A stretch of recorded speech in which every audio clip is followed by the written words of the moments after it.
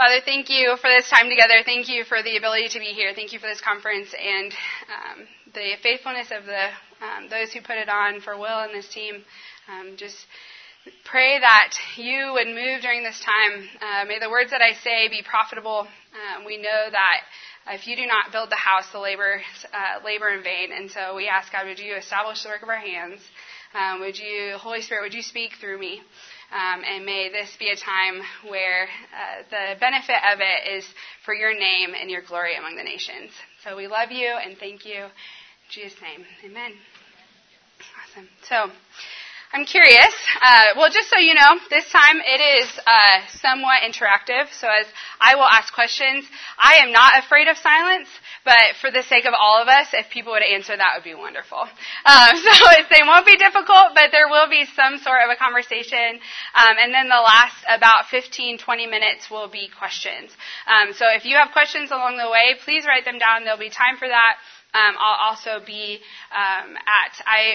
you'll hear more about it, but the work that I do is a ministry, essentially, of Pioneers, so Pioneers USA, and so I am at the Pioneers booth, and I'm happy to talk to anyone that would want to talk more. So, just as a disclaimer there. But did you know that the world is changing faster right now than ever before in history?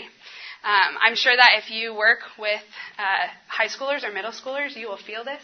I have high school girls that come to my house every Wednesday, and I have never felt so old. It's like I feel so irrelevant. The world is changing very quickly. Did you know that in the next 2 years, the world will change more than it has in the last 25? Let me say that again. In the next 2 years, the world will change more than it has in the last 25. And right now, where you stand today, is the slowest rate of change that you will experience in your lifetime. Right now, today, the rate of change is the slowest that it will be in your lifetime. The world is changing. People are changing. The people we serve are changing. The church is changing. Everything is changing very quickly. And the way that we used to do things, right, our mindset of, it's okay, we can react, we can do this, we can adapt as needed, it doesn't work anymore. And it's not going to work anymore. And so we have to change the way that we think about things. We have to change the way that we approach our challenges. And we have to change the way that we do the work that we do. And so that is what we are going to talk about today. We are going to talk about innovation. We are going to talk about what it means, a process, a way to do innovation, and then some of the barriers that get in our way. Okay, so that's kind of the three things that we'll be covering today. But first, let me introduce myself. So my name is Mary Bolander. I have worked for Pioneers for almost 5 years. I am actually, originally I'm a nurse. I said, first and foremost, I'm a nurse. It doesn't always feel like it. The story of how I am now what I'm doing, it's kind of one of those moments where you just say, only God can do things like that. It just doesn't really make sense. But I actually went to nursing school with the hope of going overseas. That was my plan, to go long term. A semester before I graduated, I was diagnosed with Crohn's disease. And so, as I'm sure majority of you know, I'm not healthy enough to live overseas. And so because of that, I was searching, trying to figure out what might I do next. Where should I go? I didn't really want to work in the U.S. healthcare system, just that was personal. And so I heard about mobilization, and I realized that I could send people in my place. That's what I like to say.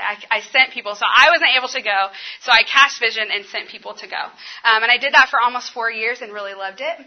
A couple years ago, I was looking to join a team working in the U.S. I was really excited about it, working with Somalis here. And 2 weeks before I was supposed to join the team, they called and said that they were moving to a new city, and it just wasn't a good fit for me to join them. And so twice, I've tried to go to the field. Twice, God said no. And I just say, okay. And so I decided I just went through a time of grieving and just figuring out what's next. The Lord, I felt Him calling me back to Orlando, which is where Pioneers is based. And then a couple months after that, we started taking this idea of innovation more seriously. I started getting really interested in it, and the rest is history. Here we are. To give a little bit more context to kind of the innovation side of what I'm doing, we at Pioneers have always had, so Pioneers, for context, is a mission sending agency, partner with a local church to send missionaries, specifically to do church planting among the unreached. And so we have always had innovation as a core value, but up until a couple years ago, we would always say innovation was the fact that we would let teams be creative on the field, or we were fine if they wanted to try new things, but we did not have a process or a language for innovation at all. And so about 2 years ago, my now boss started looking around in the world, the business world, others in the community, and saying, what are other people, what are other businesses doing for innovation? So many times in the missions world, we just ask each other, and that only gets us so far. And so what we have tried to do is say, what are other people doing, and how can we import that back into what we do? And so we actually started working with a local innovation lab at Advent Health. It's a fairly large healthcare system in Florida. And they came and trained a group of us for 1 year on innovation, on design thinking, on thinking differently, on creativity. The lady who taught us has a PhD in creativity. Who knew? That's a real thing. She's genius. And then also myself and my coworkers, we've gotten some more training. I've done some training with MIT, my boss with MIT and Stanford, because we want to be excellent in what we do. In that, we say all the time, our vision of our lab, we call ourselves the Seeds Global Innovation Lab. Our vision is to equip the global missions community for the emerging world. So we know that the world is changing, and innovation is not a new thing outside of the missions community, but inside the missions community, it's kind of new. It's different. We're feeling it out. We're trying to figure out how does it work. And so we see ourselves as a training lab, an equipping lab, in order to do that. So we'll talk a little bit more about that in a few minutes, but that's just a little bit of context for you all as to who I am and why you might possibly want to spend an hour with me. So thank you for doing that. Awesome. Okay, so before we start, I've said the word a few times, but I'm curious, this is where you all have to participate. I'm curious, when I say the word innovation, what comes to mind? What is the definition of innovation you have? Like, what's the definition? What do you think of when I say innovation? Creativity, definitely. Flexibility. I heard another one. New ways of doing things, definitely. Yeah. Forward thinking. Yeah, figuring things out when you don't have everything you need. Yes. You sound like someone who has lived in somewhere that's difficult. I love that. What else? Are there any other? I heard one over here. Radical. Yeah, definitely. So when it comes to innovation, as you can tell, everyone has different definitions, right? There are different definitions, different ways of doing it, different thoughts around it. So the one that we use, the definition that we use inside of the lab, it comes out of an organization called IDEO, talk more about them, but is this definition, the ability to generate and execute new ideas. The reason that we have those two pieces together is ideas are only as good as you can do something with them. And so you have to be able to execute on those ideas. So this is the definition that we use, the ability to generate and then execute new ideas. Okay, so that's a little definition there. We're all hopefully kind of on the same page. Okay, so every time that I lead anything when it comes to the work that I do, we talk through what we call the secret sauce. So as many of you, if you're anything like me, one of the main reasons that you go to Chick-fil-A is because of Chick-fil-A sauce. Yes, thank you. It is not the same, right? You go into Chick-fil-A and then they forget to give you the Chick-fil-A sauce. It's worth the turning around. Like, it's just not the same. And the sauce makes it, right? The sauce makes the food that it is. And if we had the time, if I was to ask you, what is a sauce that for your culture, for your family, for a special meal that you make, what is the sauce that makes it? Actually, is there one? Just throw out, do you have a sauce that makes your favorite meal? Anyone? Just say it. You can just say it. Purple basil. I love that. Anyone else? What's another sauce that just makes the meal? Okay. Yes, Hidden Valley Ranch. You are not wrong. Anyone else? Raspberry cranberry sauce. I love that. Okay. I'm so curious about what you eat that on. Let's talk later. So for us, our secret sauce has 3 ingredients. And we say that these ingredients are important when it comes to innovation, but they're also important when it comes to anything that you might do in collaboration with others. So I encourage, almost all of our teams have gone through this, and many of them use this when they start team meetings. They say, let's talk through the secret sauce, let's figure it out, because it just sets the space, it sets accountability among the group. So the first is to embrace your inner creativity. So we know that we are made in the image of the most creative God, right? If we look out the window, that window is beautiful to look out. There's all these beautiful fall trees, right? There's leaves of different colors. And then if we look at each other, right? Because we are made in the image of God. And He is a creative God. And therefore, when we embrace our inner creativity, each uniquely, we are reflecting different parts of who God is. And that's beautiful. We need that. We need each other in that. And so we encourage you need to embrace your inner creativity. The second one is to be curious. To be curious has 2 components to it. The first is to make precise observations. And the second is to ask penetrating questions. So it's important that we not just ask questions about everything that we see. It's helpful sometimes, but that we don't take what we see for face value, right? That we ask penetrating questions and we make precise observations. The final one is to suspend negative judgment. This one is so important. It is amazing. After doing this job for a while and trying to practice the things that I teach other people, this one can be really difficult. There's 2 pieces to it. One is to suspend negative judgment of each other. I'm sure all of us, if we took the time, could think of a time that you said something and someone instantly shut you down, right? So when they were like, that's not going to work, that's a dumb idea, or they didn't say it, but they just gave you that look like, you're the biggest idiot I've ever seen, right? Like we've all been there. And when that happens, you don't want to do anything else. You're done. Your contribution is over. But we need each other. In innovation, we have to have each other. We need the diversity of our thoughts and our abilities and our different creativities. So we need to suspend negative judgment of each other, let ideas breathe, right? Let thoughts breathe. But maybe more importantly, we need to suspend negative judgment of ourselves. This one is so hard. I'm sure that there have been times that you have thought, that's a dumb question. They've probably thought of that. I shouldn't make that observation. Of course they've thought through that. And it's just not always true. And so we need your observations. We need your questions. We need your point of view. It matters. You have no idea how your point of view might inspire someone else. So we need to suspend negative judgment of ourselves and others. Okay, so what we do is we always check in. So we check into the secret sauce. So what I'm going to ask you is right now, pick one of these that you will check in and champion for this time together. And I would encourage you for this whole conference. Take one. Keep it in your pocket. Practice it throughout the whole conference, but for sure this time. So pick one, and then at your tables, you just simply say your name, which one of these you are going to champion, and then say, I'm checking in. And we do that because we want us all to be present here. Being present, literally making yourself say, I'm checking in. There's something that happens in your brain that says, I'm here. And then you now can hold each other accountable to this. Right now you have a language that you can use with each other. So pick one. If you don't know the people, this is a great opportunity to meet them. So I will go first. My name is Mary.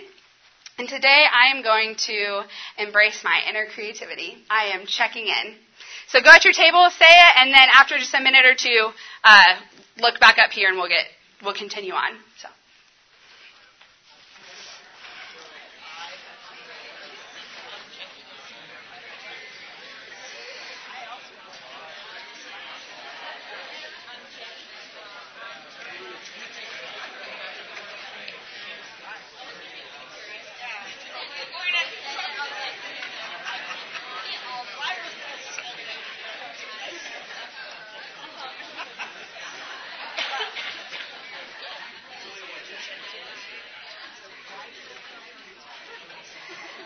Okay.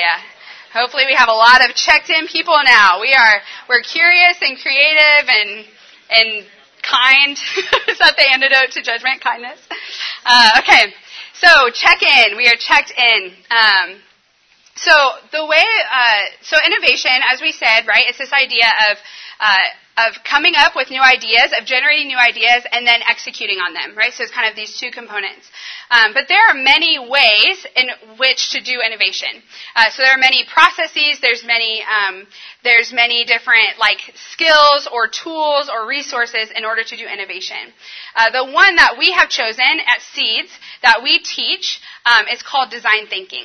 And the reason that we have chosen design thinking is because any problem that revolves around humans, so it's a human-centered problem, but any problem that has to do with humans, you can solve using design thinking. And at Pioneers and Seeds, 99% of our problems have to do with humans, and so it makes sense that we would use a process that you can solve any problem that has to do with humans. So design thinking, it's a simple 5-step process. Again, this is not a new process by any means.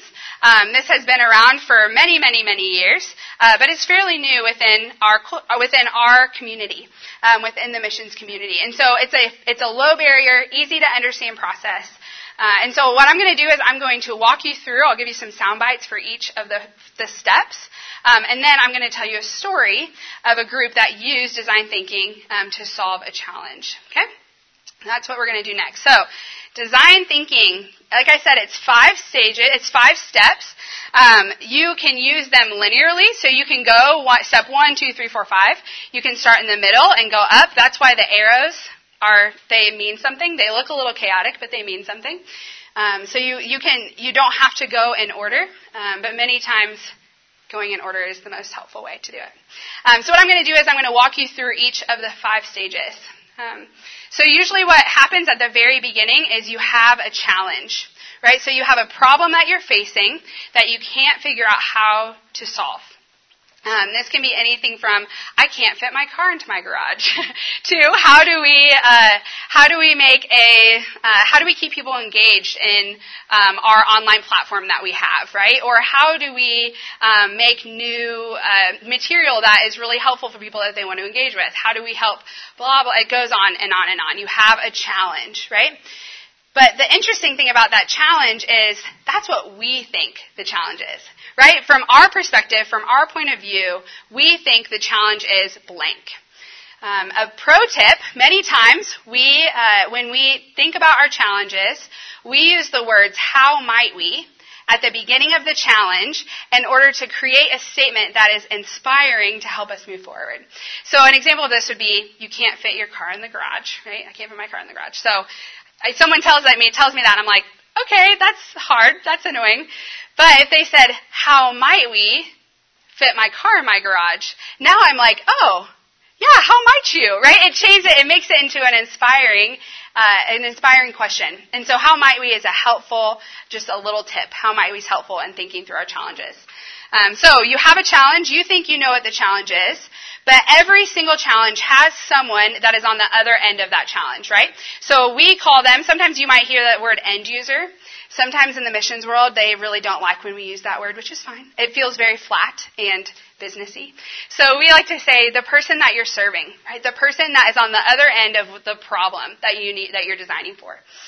So every challenge has someone on the other end.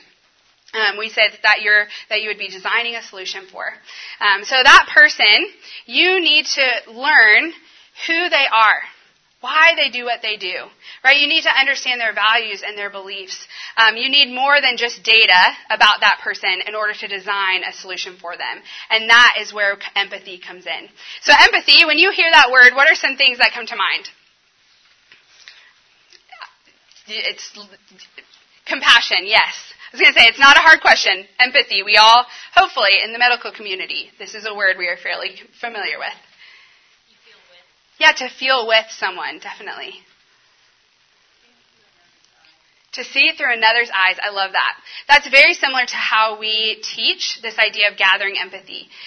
We say, help me see the world from your perspective. I think this is the problem. Help me see the world through your eyes. And so once we have gone and gathered empathy, there's 3 ways to do it. You do it through your toe. You talk, you observe, and you experience. Okay, so talk, observe, experience is the way to gather empathy. Once you've done that, you've learned, we like to say you then take all of those insights and you put on your end user glasses, right? So you put on the glasses of everything that you learned, and then you look back at the challenge. And so the challenge was, right, in that case, I can't fit my car in the garage. Whatever the challenge is, you put back on what you've learned, the insights that you've learned, and you reframe the challenge. You say, what is the real challenge? Not what I thought it was, but what's the real challenge? Again, I'm going to tell you a story in just a minute where this will make a lot more sense. I'm just giving you some sound bites right now. So, reframe. What is the real challenge? Then you ideate. You come up with ideas around that challenge. There's 2 parts to ideation. What are the possibilities? And then will it work? The what are the possibilities part, if you do not let yourself sit in that without will it work, you will not get anywhere.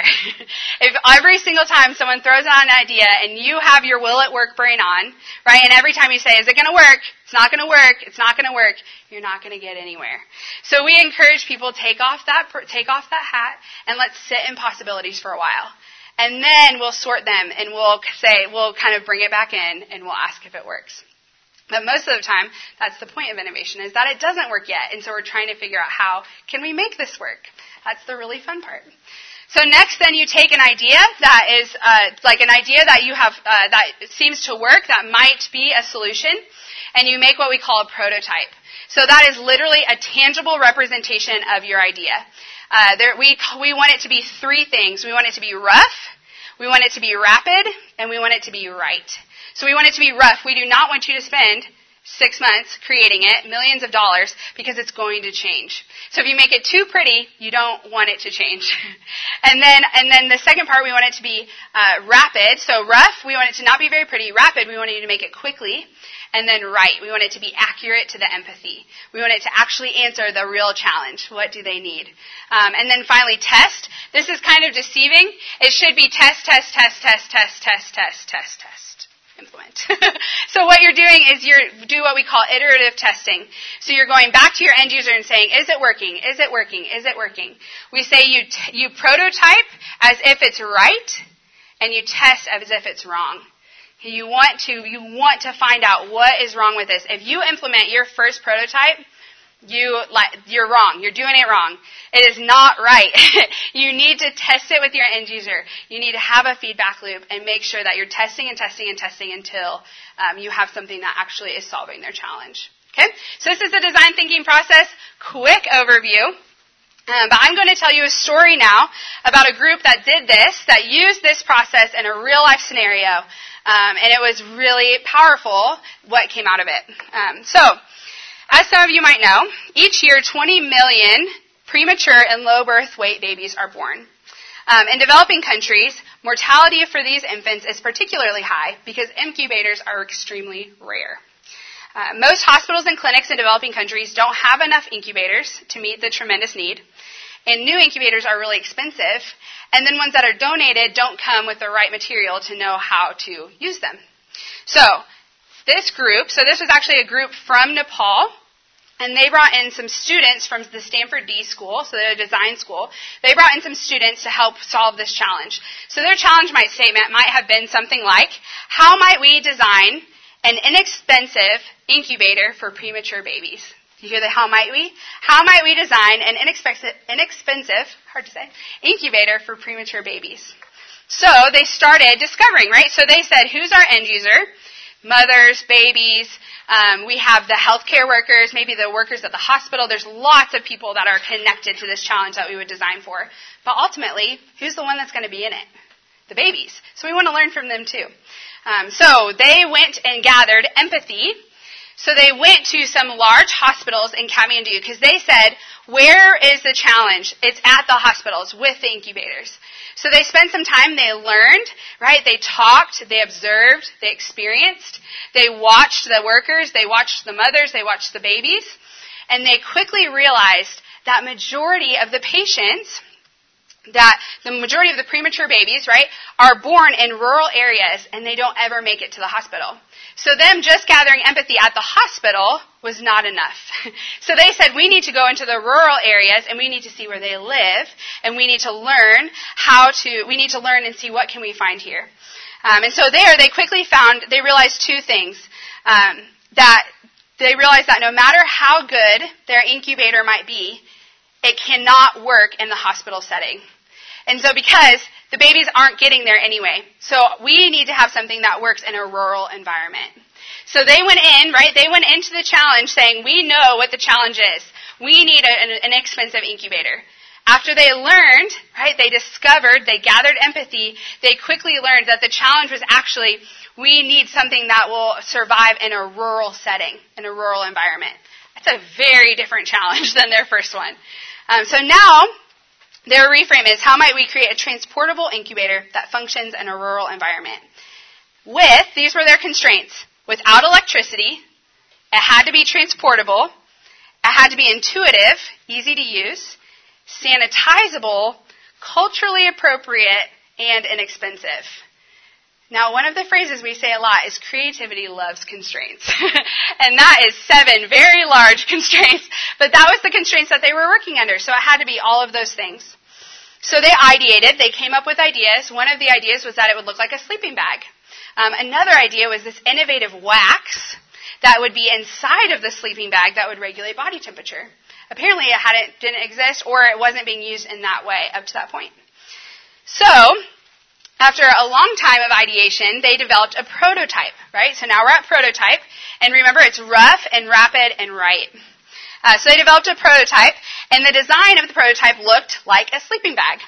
So it would wrap around the premature infant, and a pouch of phase change material kept the baby's body at exactly the right temperature, and maintained this temperature for 4 hours. After 4 hours, the PCM pouch could be recharged by submerging it into boiling water for a few minutes. So it's rechargeable. How amazing. And the Embrace incubator is small and light. It's easy and inexpensive to transport to rural areas. And it can be sanitized in boiling water. So while you are recharging it, it is also sanitizing it. And it fits well into the kangaroo care model. And finally, an incubator is $20,000. And one of these Embrace incubators, these little sleeping bags, cost $25. It's amazing. So the group, after they developed this prototype, right, so they spent time in ideation, they developed this prototype, they went out and they tested this. They went out into the villages and tested it with mothers. They tested it with healthcare workers in the villages. So this could be used in a clinical setting, but then also in the community setting. And they launched their first version of this product in India. But the whole time, right, they were testing. So they were always saying, is this working? How can we make this better? And so now, their product has helped over 200,000 babies in 20 countries. It's amazing. All because they use this process in order to look at their challenges differently, to go through a process that allowed them to stay organized, to think through where are we at, and then ultimately allowed them to come up with a solution of the Embrace Incubator. So, that sounds really good, right? It's like, man, why are we not doing this? Like, why is this not something that is a part of our daily, everything that we do, right? It's because there's some barriers to doing this. There's some human barriers, but then there's organizational barriers and other things. This is a new way to do things. New can be hard sometimes. It's a different way to look at our challenges. So today, I wanted to we're going to think through 3 of our human barriers to doing innovation, to thinking through innovation. The really interesting thing is These are all like life things as well. It's pretty amazing how innovation in life, like there's quite a parallel to them. As we've studied this a lot, we have developed, I don't have time to go into it a lot here. I would love to have conversations about it. But we talk a lot about how the way of Jesus is like sets us up so perfectly to be innovative. Like we, as followers of Jesus, should be the most innovative, creative people on the planet. We should be the ones that are putting out the big new things because the way of Jesus just sets our hearts and postures up so well for it. So the biggest barrier we say, look, there it is. I'm so sorry. I forgot about the slide. So this is the Embrace. This is the Embrace incubator. So this is one of the mothers using the incubator in a clinical setting. But it would have been something that she could have done in a home setting as well. Man, I wanted to give you longer to look at that. It's pretty awesome. So it's literally called Embrace. They have a website. You can find it.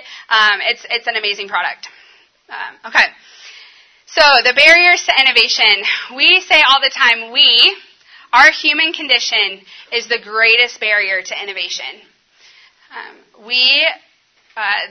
Our habitual ways of doing things, my favorite quote is, learning and innovation go hand in hand. The arrogance of success is to believe that what you did yesterday will be sufficient for tomorrow. And I think that the arrogance of success, that piece right there is like, man, what we did yesterday will not be sufficient for tomorrow, but we are not willing to humble ourselves in order to understand that. That's another tangent I could go on for a very long time. Anyway, the first, one of the ways that this plays out is in fear. So one of the greatest barriers is fear of ambiguity, fear of the unknown. We say design thinking is a chaotic process. There are moments of chaos and moments of order, moments of chaos and moments of order. And those people who like chaos, it's really hard when we're in the order, and they just like the divergence, right? They just like the chaos. And then people who love order hate the chaos. And so it's like you have to trust the process. But we have fear. This is a question for you. If the team that did Embrace, right? If the team that was in Nepal that did the process of coming up with Embrace, if they had allowed fear to get in the way, what would that have looked like? If they had allowed fear of ambiguity, fear of the unknown, fear of losing control, how could that have stopped the process of Embrace?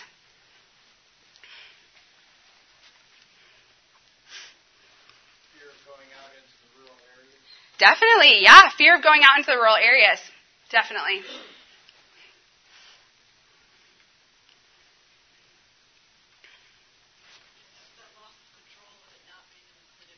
Yes. Oh, it's so good. The loss of control of it not being in the clinic setting. Definitely.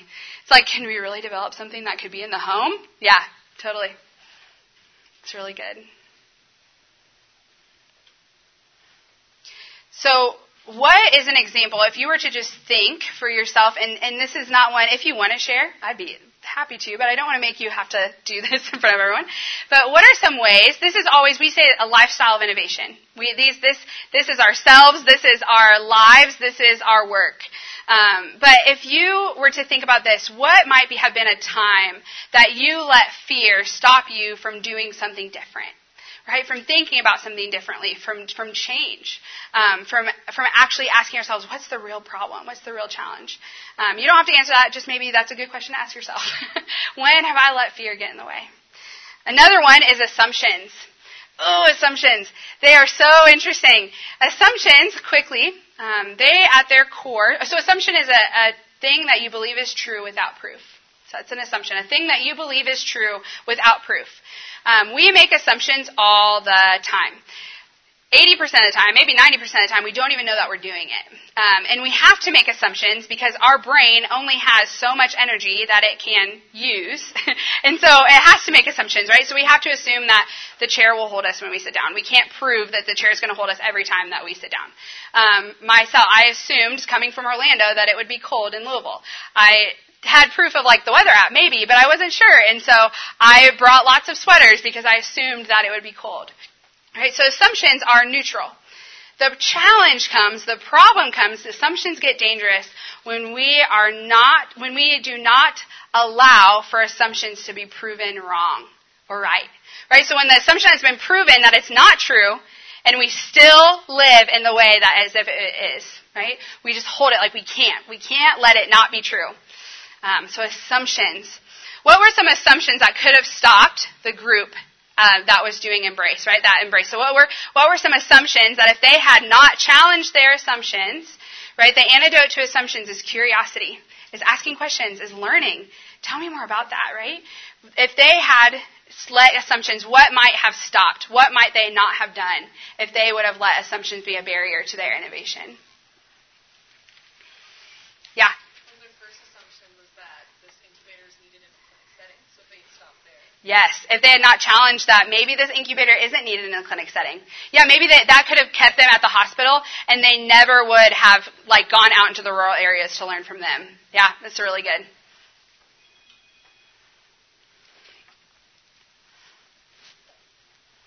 Any other assumptions that could have stopped them?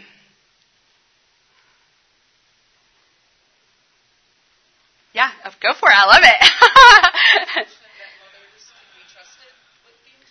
Yeah, interesting. And assumptions that a mother couldn't be trusted to do it. No way can she do it on her own. Yeah, that could have just stopped a lot. That's really good. Yeah, it's interesting. The third one is ownership. So this idea that we own it. It's mine. Right? My friends and I are reading the whole Bible in 90 days. It is quite a task, let me tell you. It's pretty fun. But I was just in Deuteronomy the other day, and I was reading, and I was challenged when it said, when you are in the land that you do not own, when you are building the houses, or when you live in the houses that you did not build, when you're eating the food that you did not, right? It's like this whole, do not forget. Remember the Lord when you are in these places that you did nothing to get. It was God's kindness. And I was listening and I was just like, man, this idea of stewardship. We are stewards of everything we own. Everything we have been entrusted with, we are simply stewards of. And so if we hold it like this, we will never be willing to test. Right? We will say, no, this is right. I'm right. I know what is wrong, and I'm going to fix it. Right? And so we hold it tightly. And we don't allow for input. We don't allow for change. We don't allow for someone to challenge what we're thinking. And so ownership is a barrier. I think it's one of the biggest barriers to innovation, this idea of it's mine. And don't call my baby ugly. Right? Don't give me feedback that I don't want to hear. And so we have to be stewards. We have to hold our hands open and say, I want to make this better. This is a gift from the Lord, and so how can I make this the best that I can? That's why we say we prototype as if it's right, but we test as if it's wrong. Right? We say, help me make this better. Help me steward whatever I've been given. Help me steward it. So how could ownership have been a challenge in that kind of the thought, thinking through back to the story of Embrace, how could ownership have stopped, had been a barrier to them?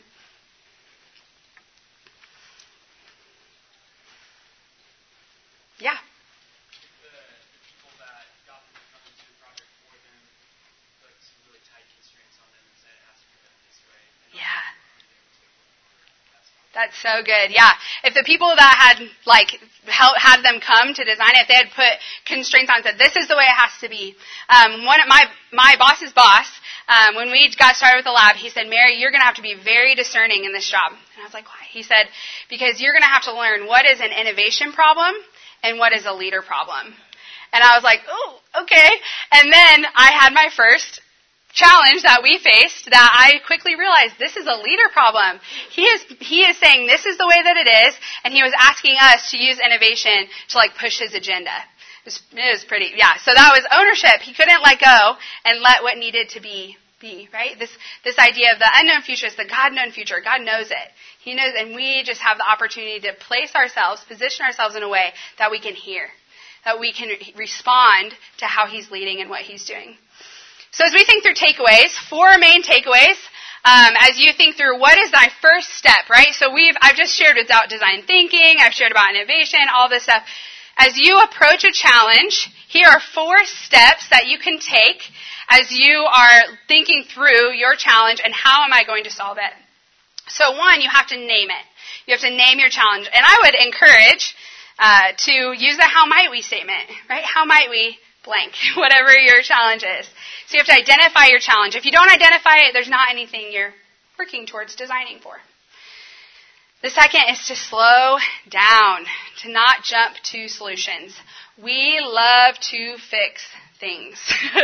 And we do quite a long talk on empathy and thinking through empathy. And one of the biggest challenges for many, many people, especially I would say leaders, just because of the job and the role that they have, a challenge is to listen to understand and not listen to speak. Or listening for agreement. That's a huge one, right? Majority of what we do in our lives is listen for agreement. And then if we don't agree, we're thinking about our response to make sure they know that they're wrong in what they're doing. But empathy is listening just to understand. Help me understand who you are. Help me see the world through your eyes.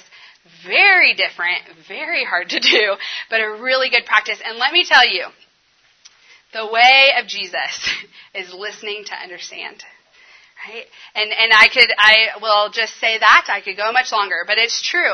It is listening to build bridges. Okay, that's my tangent. Okay, don't jump to solutions. The third is look at yourself first. We say innovation starts with death. So we need to ask ourselves, what needs to die? What needs to die in my mindset? What needs to die maybe in our practices? What needs to die in the way that we're communicating with each other?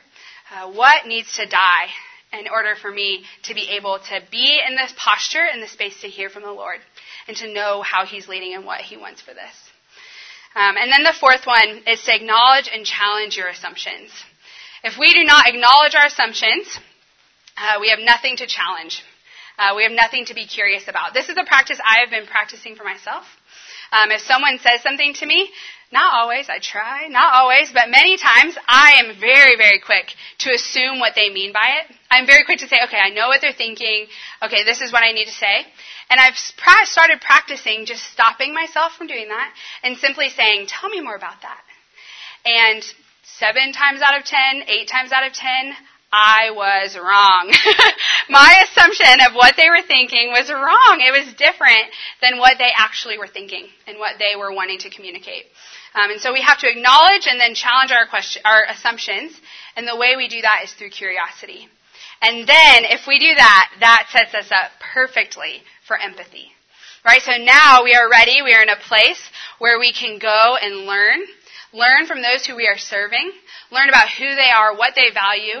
If you are planning on going to the mission field, this should be a part of your training as you get ready to go, right? Your training of what is the culture like? What do they eat? Why do they do what they do? What is their language?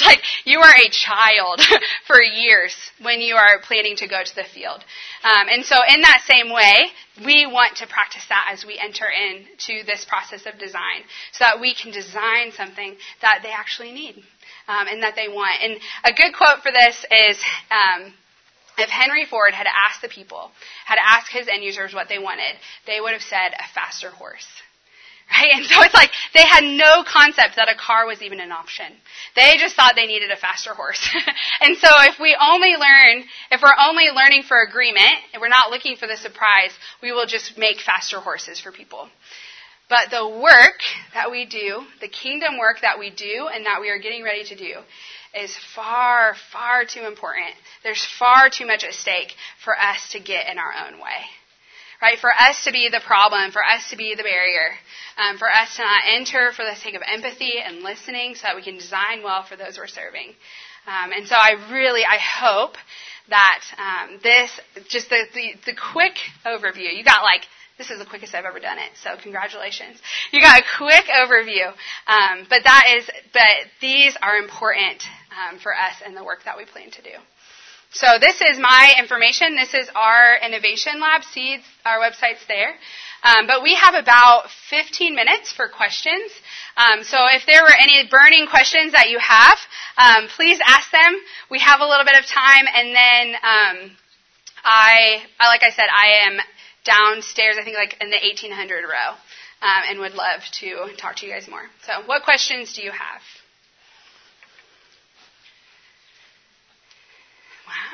Okay.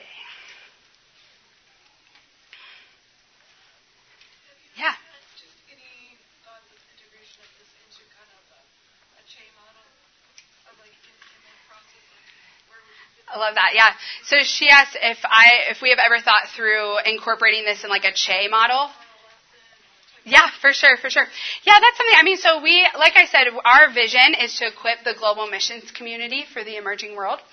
So we work with mission agencies, we've worked with Christian publishers, we have worked with big for-profit businesses that give to missions, and churches and other groups. And so, yes, we are always thinking about how we might incorporate it. I've not necessarily thought with Che in general, but there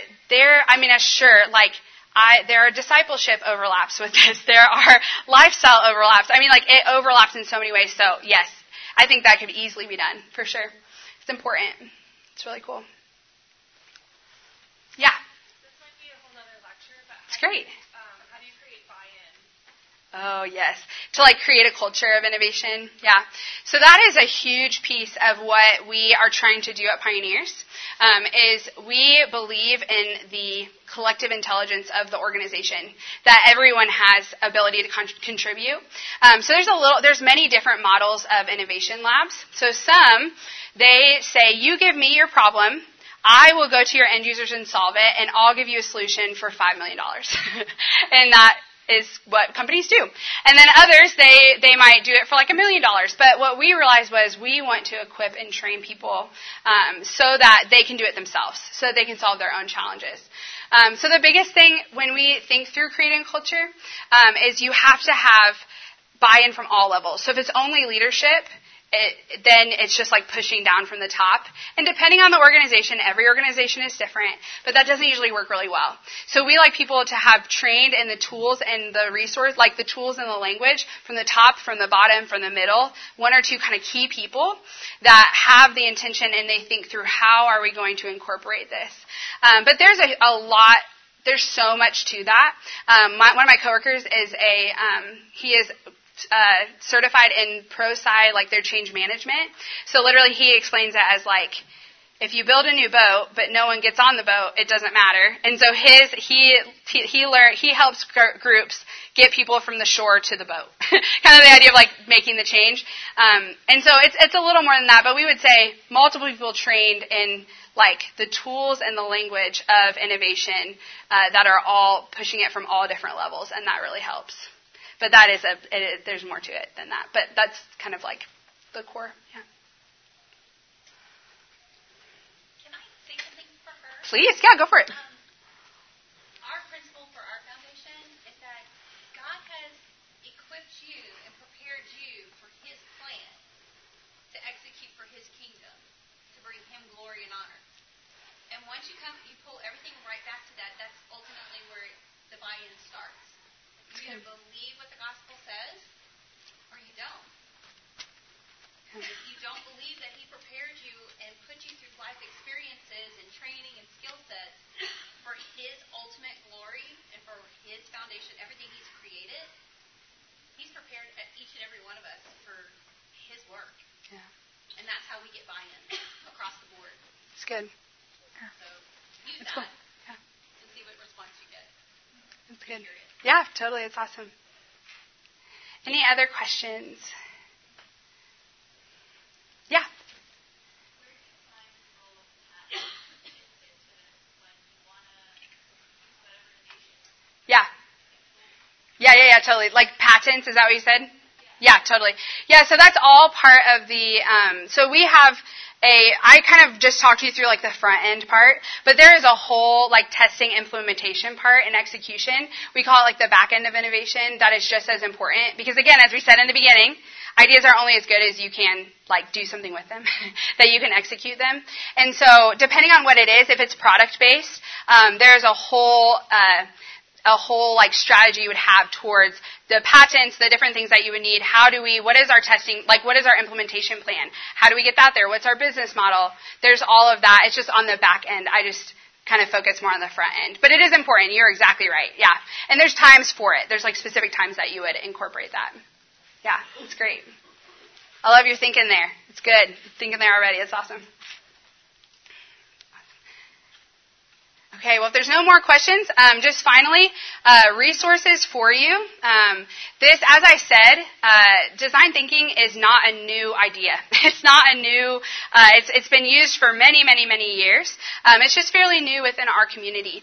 And so MIT, Harvard Business Review, all of these, Stanford D School, they have so many resources around design thinking. Their magazines that come out, almost every single new issue has an article about design thinking in business, design thinking in industry, social innovation. There's so many different ones, so there's a lot to learn from them. IDEO as well, IDEO. They have some really great shorter online classes that you can do. And then our lab has a 1-week training. It's actually 2 weeks, but you have to go through the first week first, called Innovation Essentials. It's a training where we take all of the things that we have learned around design thinking, around postures, kind of the getting ourselves to the space. And then the second week is on either change management, so kind of how do you take this, how do you create a culture of innovation, and or facilitation, how do you facilitate people to do that. So we do that in Orlando, and then this year we're going to do at least 2, maybe 3 globally as well. And so that's something that's a resource that you can use. If you are with Pioneers and or thinking about going with Pioneers, you have a substantial discount for that class. And so if that is the case, just if you want to sign up or register, just make sure you identify that so that we can give that to you. Anyway, so this is, I hope that this starts the conversation for you. That's all this is. This is an introduction.